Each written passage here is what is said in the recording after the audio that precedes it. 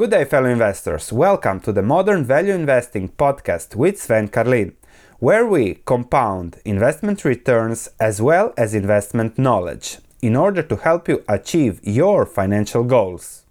Good day, fellow investors. The video many of you love the most in a quarter, the stock market investing overview using JPM's quarterly market overview and the great charts and data they provide. We'll discuss the stock market overview, the valuations, the economy, the risks and rewards there. Of course, interest rates, inflation, inverted yield curve, how to invest in this environment. And the summary is that yes, the stock market is risky, so we have to find places or places that are less risky for same or better returns. The economy, there are many economies in the world. We have the developed markets getting older, large debt positions versus the rest of the world. And then we also have to understand from a market perspective that the last especially 13 years, but also the last 40 years have been the best years to be invested into practically anything. So let's start immediately with the risks and rewards of the stock market. If you enjoyed this video, to support the channel, smash that like button. Thank you very much. So this is a chart that I think tells a lot of things and many don't even look at this. From the bottom of 677 points, March 9, 2009 till today, we are up 6.69 times. That is a remarkable performance in 13 years.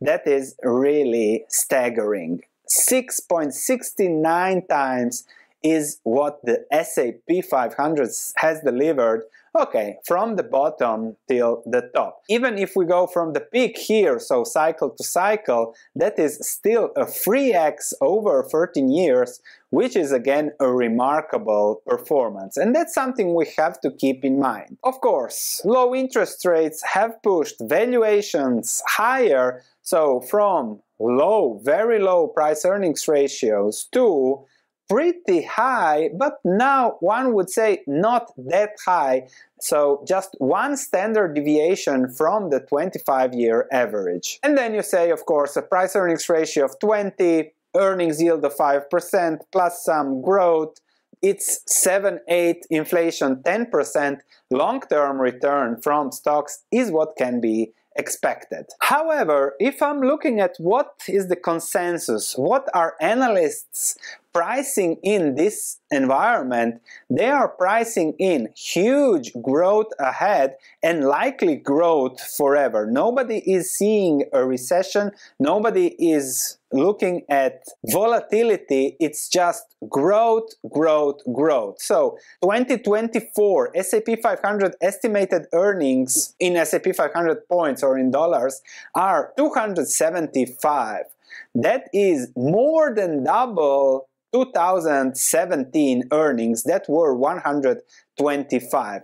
This is something that is really, really remarkable, and growth is priced in, which is also something to consider when it comes to valuations. Because if you compare the peaks here, the growth priced in, with earnings recessions that happen even more often than normal recessions, you can see how here and there, every few years, there are earnings recessions, while what is priced in now in the market, growth, growth, growth, seems to account for that we will never ever see a recession in earnings again. But the data, especially economics, inflation, and everything else, might just skew that risk reward differently than what the market is pricing in, and that is exactly what gives us an advantage. Also, something very important here, if we look at S&P 500 profit margins, you can see them going just up, up, up, and up. So companies are getting bigger, bigger, asset-light business model, higher and higher margins, higher and higher profits, and that is now expected to continue forever. However, the mean, average mean margins historical have been 8%, so will there be a reversion to the mean, is also something to keep in mind from a risk-reward perspective. Further, if we look at the normal, real price-earnings ratio, not the forward one, including a lot of expectations in a very uncertain world, it is 25.92. That is pretty high from a historical perspective compared to when stocks have delivered 8-9% per year. Even more important, if we revert things to the mean and we take average inflation-adjusted earnings for the previous 10 years, the Shiller or the cyclically adjusted price-earnings ratio, that one is at 36. Has been higher only once, and that was in 1999, and historically has never been so high. I would say that this is pricing in an attitude that this time it's really different. The current stock market environment, I would say, is, okay, people are thinking, that's the past, this time it's different. Zero interest rates are here to stay. That's still the predominant mantra. We'll see the inverted yield curve in a moment, and therefore that is the risk and reward. In such situations, the key risk and reward is what when things change. And with high valuations, if those change and those revert to the mean, those usually go even further than just reverting to the mean. Just this from 20 to 10 is a 50% decline, which is a risk to keep in mind. Plus, if we look at 5-year annualized returns from current valuations, okay, you say 4-5% per year is the average, but if we take the real price-earnings ratio, you can see that expected returns ahead most likely are actually negative from a market perspective. So very, very risky. And these negative returns, especially with such high valuations, are something to keep in mind when you are deciding where to put your money and how to allocate your capital. But there is also some good news. If we look at valuations, there is the average valuation, and then there is the median valuation that is already lower. And then there is the valuation spread, where in the S&P 500 you have companies at the price-earnings ratio of 12 and also companies at the price-earnings ratio of 30. Just yesterday we discussed HP, and they have a price-earnings ratio now of 6, okay, forward of 12. So that is a pretty good, let's say, business with a high business return. And then you have to see what fits your investment requirements, diversification, or whatever. And if we go further into sectors and segments, if we look at the price-earnings ratios, of course, energy 11.5, because energy prices are high now, they are making a lot of money, materials are also low, financials are okay, and then you have the others, consumer discretionary 27, tech 24, 18, real estate 25, that's in line with normal historical rates, consumer staples 21, 21. So these are the forward price-earnings ratios, of course. But then again, if we look at how the stock market, global money is oriented, then you can see that all the money goes still to the dollar, to the United States of America, and the United States market makes 61% of the global stock market. That is really, really insane. Emerging markets holding the largest global economy now make just 11%, and these emerging markets make 4.5 billion people, which is then ridiculous compared to this. But the question is, of course, will we ever see the world shifting from west to east, and when will that happen? How will that happen? For now, the money is still going towards the developed, towards the known, and not shifting towards the unknown, which creates opportunities from a risk-reward perspective. And then again, if you look at the performance, you see here how really over the last 14 years, the developed markets have destroyed emerging markets from a total return. But from a valuation perspective, international price to earnings discount versus US is now at almost 3 sigma, 3 standard deviations. So internationally things are much cheaper from a historical perspective, and the dividend yields are also higher. If we go deeper and we look at valuations, just look at China. The current PE ratio for China is 10 compared to the US of 20. Of course, again, the forward PE ratio. Emerging markets 11, 12, Japan 13, Europe 13. So not everything is as expensive or as risky, but also in developed markets, if we go to our free downloadable investing template that you can download in the link in the description below, there are companies that still likely give 10% returns, like Verizon, Starbucks, 3M. We did a video on that. Some are more expensive, like Berkshire, Microsoft, but then again, Google, if the growth continues, will do really well. So nothing bad there. But then again, if you go extreme, then you have Xiaomi, and that is already for a much higher return. You can check also the video related to this template if you want to know more. So with the risks and rewards of the market, the money narrowing to these places, US tech, US light asset models, everything going there, behaving like the other doesn't really exist, I think that the risk there is going higher and higher as the prices go up, but the rewards are going down. So where the prices are lower, we can still find, if we think, we can find high rewards, good rewards for less risks. But of course, we have to think and we have to give it a little bit of effort. And when I see this money flowing into the markets, I'm reminded of Warren Buffett's 1985 letter to shareholders. And I firmly believe that we have to find our advantages now, because it's likely that things will change. And then, as he says, our advantage rather than other is attitude. So we have to buy businesses when market prices are at a discount, so we have to look for those discounts.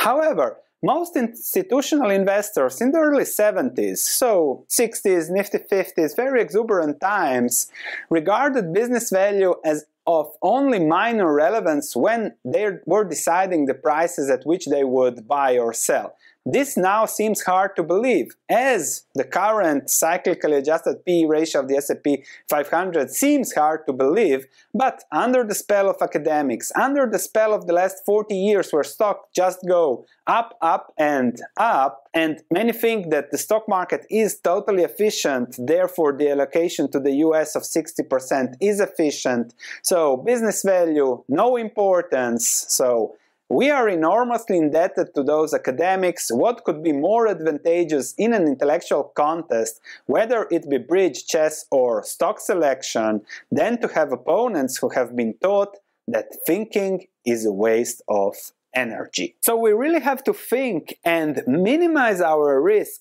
for reward, to improve our reward, and given the discrepancy in the stock market globally, I think that we have the opportunity to do that now. And what does it mean to lower your risk and increase your return? Let's say that I'm looking for businesses, okay, worst case scenario, I double my money in 5-7 years.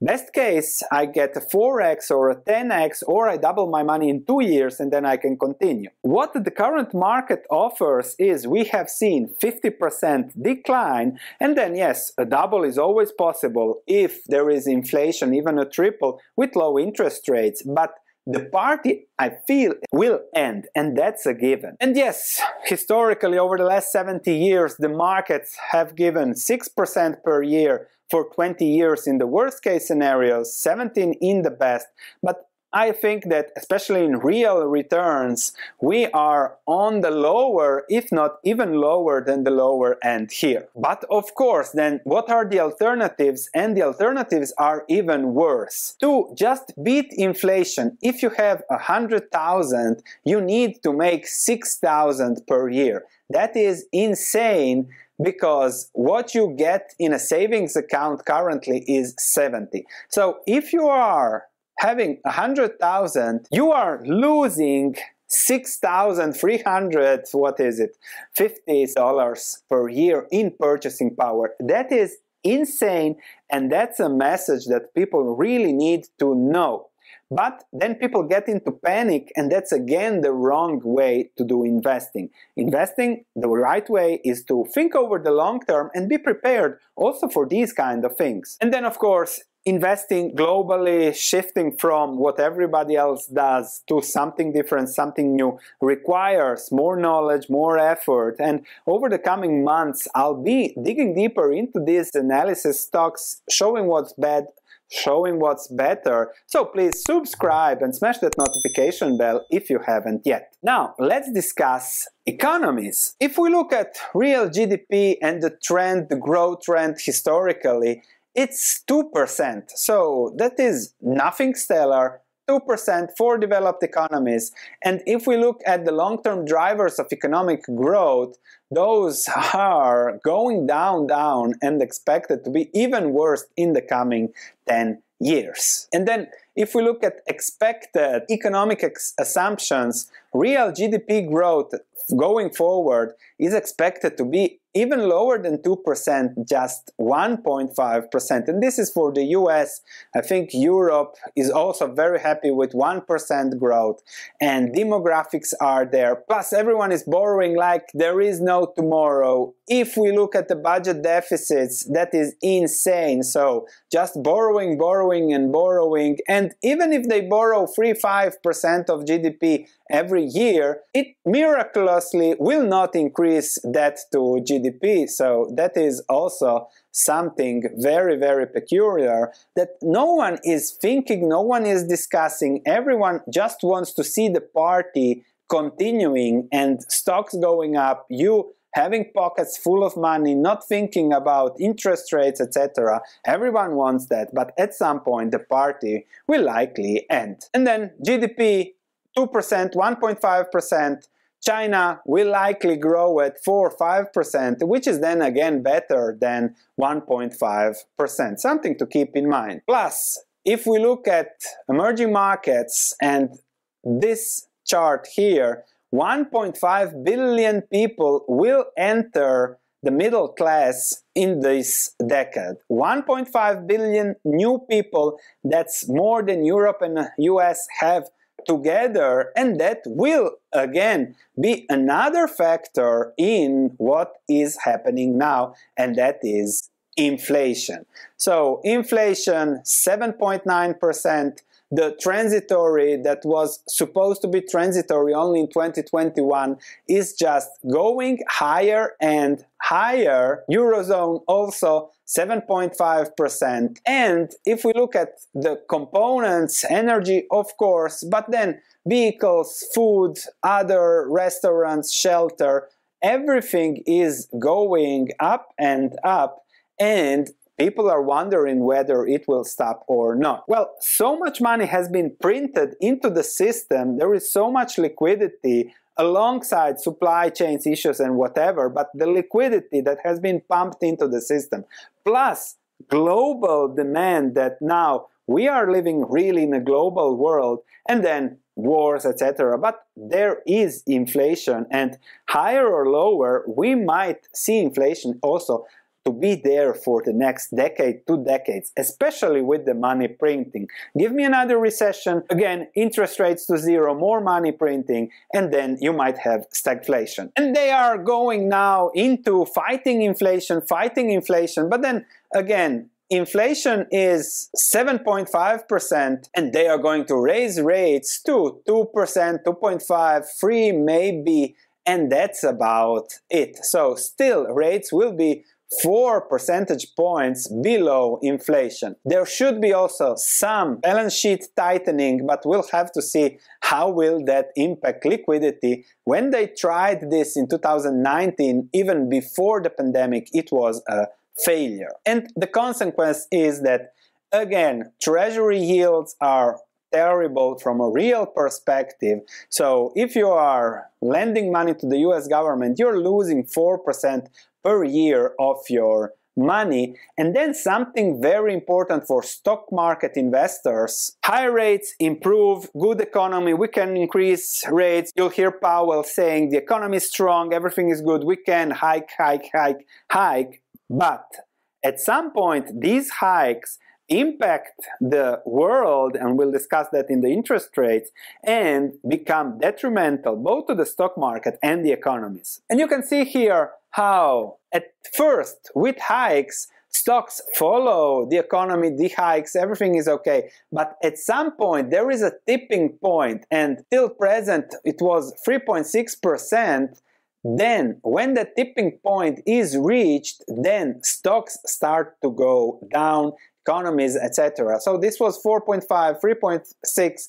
Now it might be even 2.6 as rates have been pulled lower like for the last 40 years. Also, the ECB is expected to buy less and less, but we have to see that, and that there is again a risk there. And the market is pricing in 10 hikes for Bank of England and the Fed, and the Bank of Japan, no hikes, they're just sticking to whatever worked for them. And ECB, maybe 1 or 2 hikes, but that's again not that relevant. What is relevant is the yield curve. If we look at the current yield curve, 2.44 for 30 years, 10 years 2.32, and 2.45 for what's this, the 3-year. So it's almost not yet inverted, but close.